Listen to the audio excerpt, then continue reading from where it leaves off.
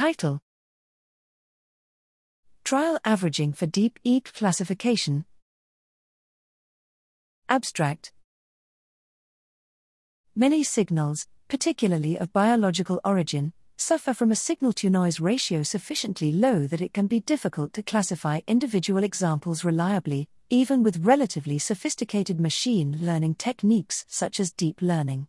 In some cases, the noise can be high enough that it is even difficult to achieve convergence during training. We considered this problem for one data type that often suffers from such difficulties, namely electroencephalography, EEG, data from cognitive neuroscience studies in humans. One solution to increase signal-to-noise is, of course, to perform averaging among trials, which has been employed before in other studies of human neuroscience but not, to our knowledge, investigated rigorously, particularly not in deep learning.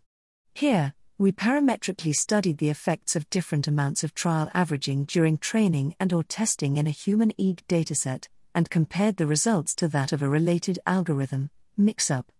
Broadly, we found that even a small amount of averaging could significantly improve classification, particularly when both training and testing data were subjected to averaging.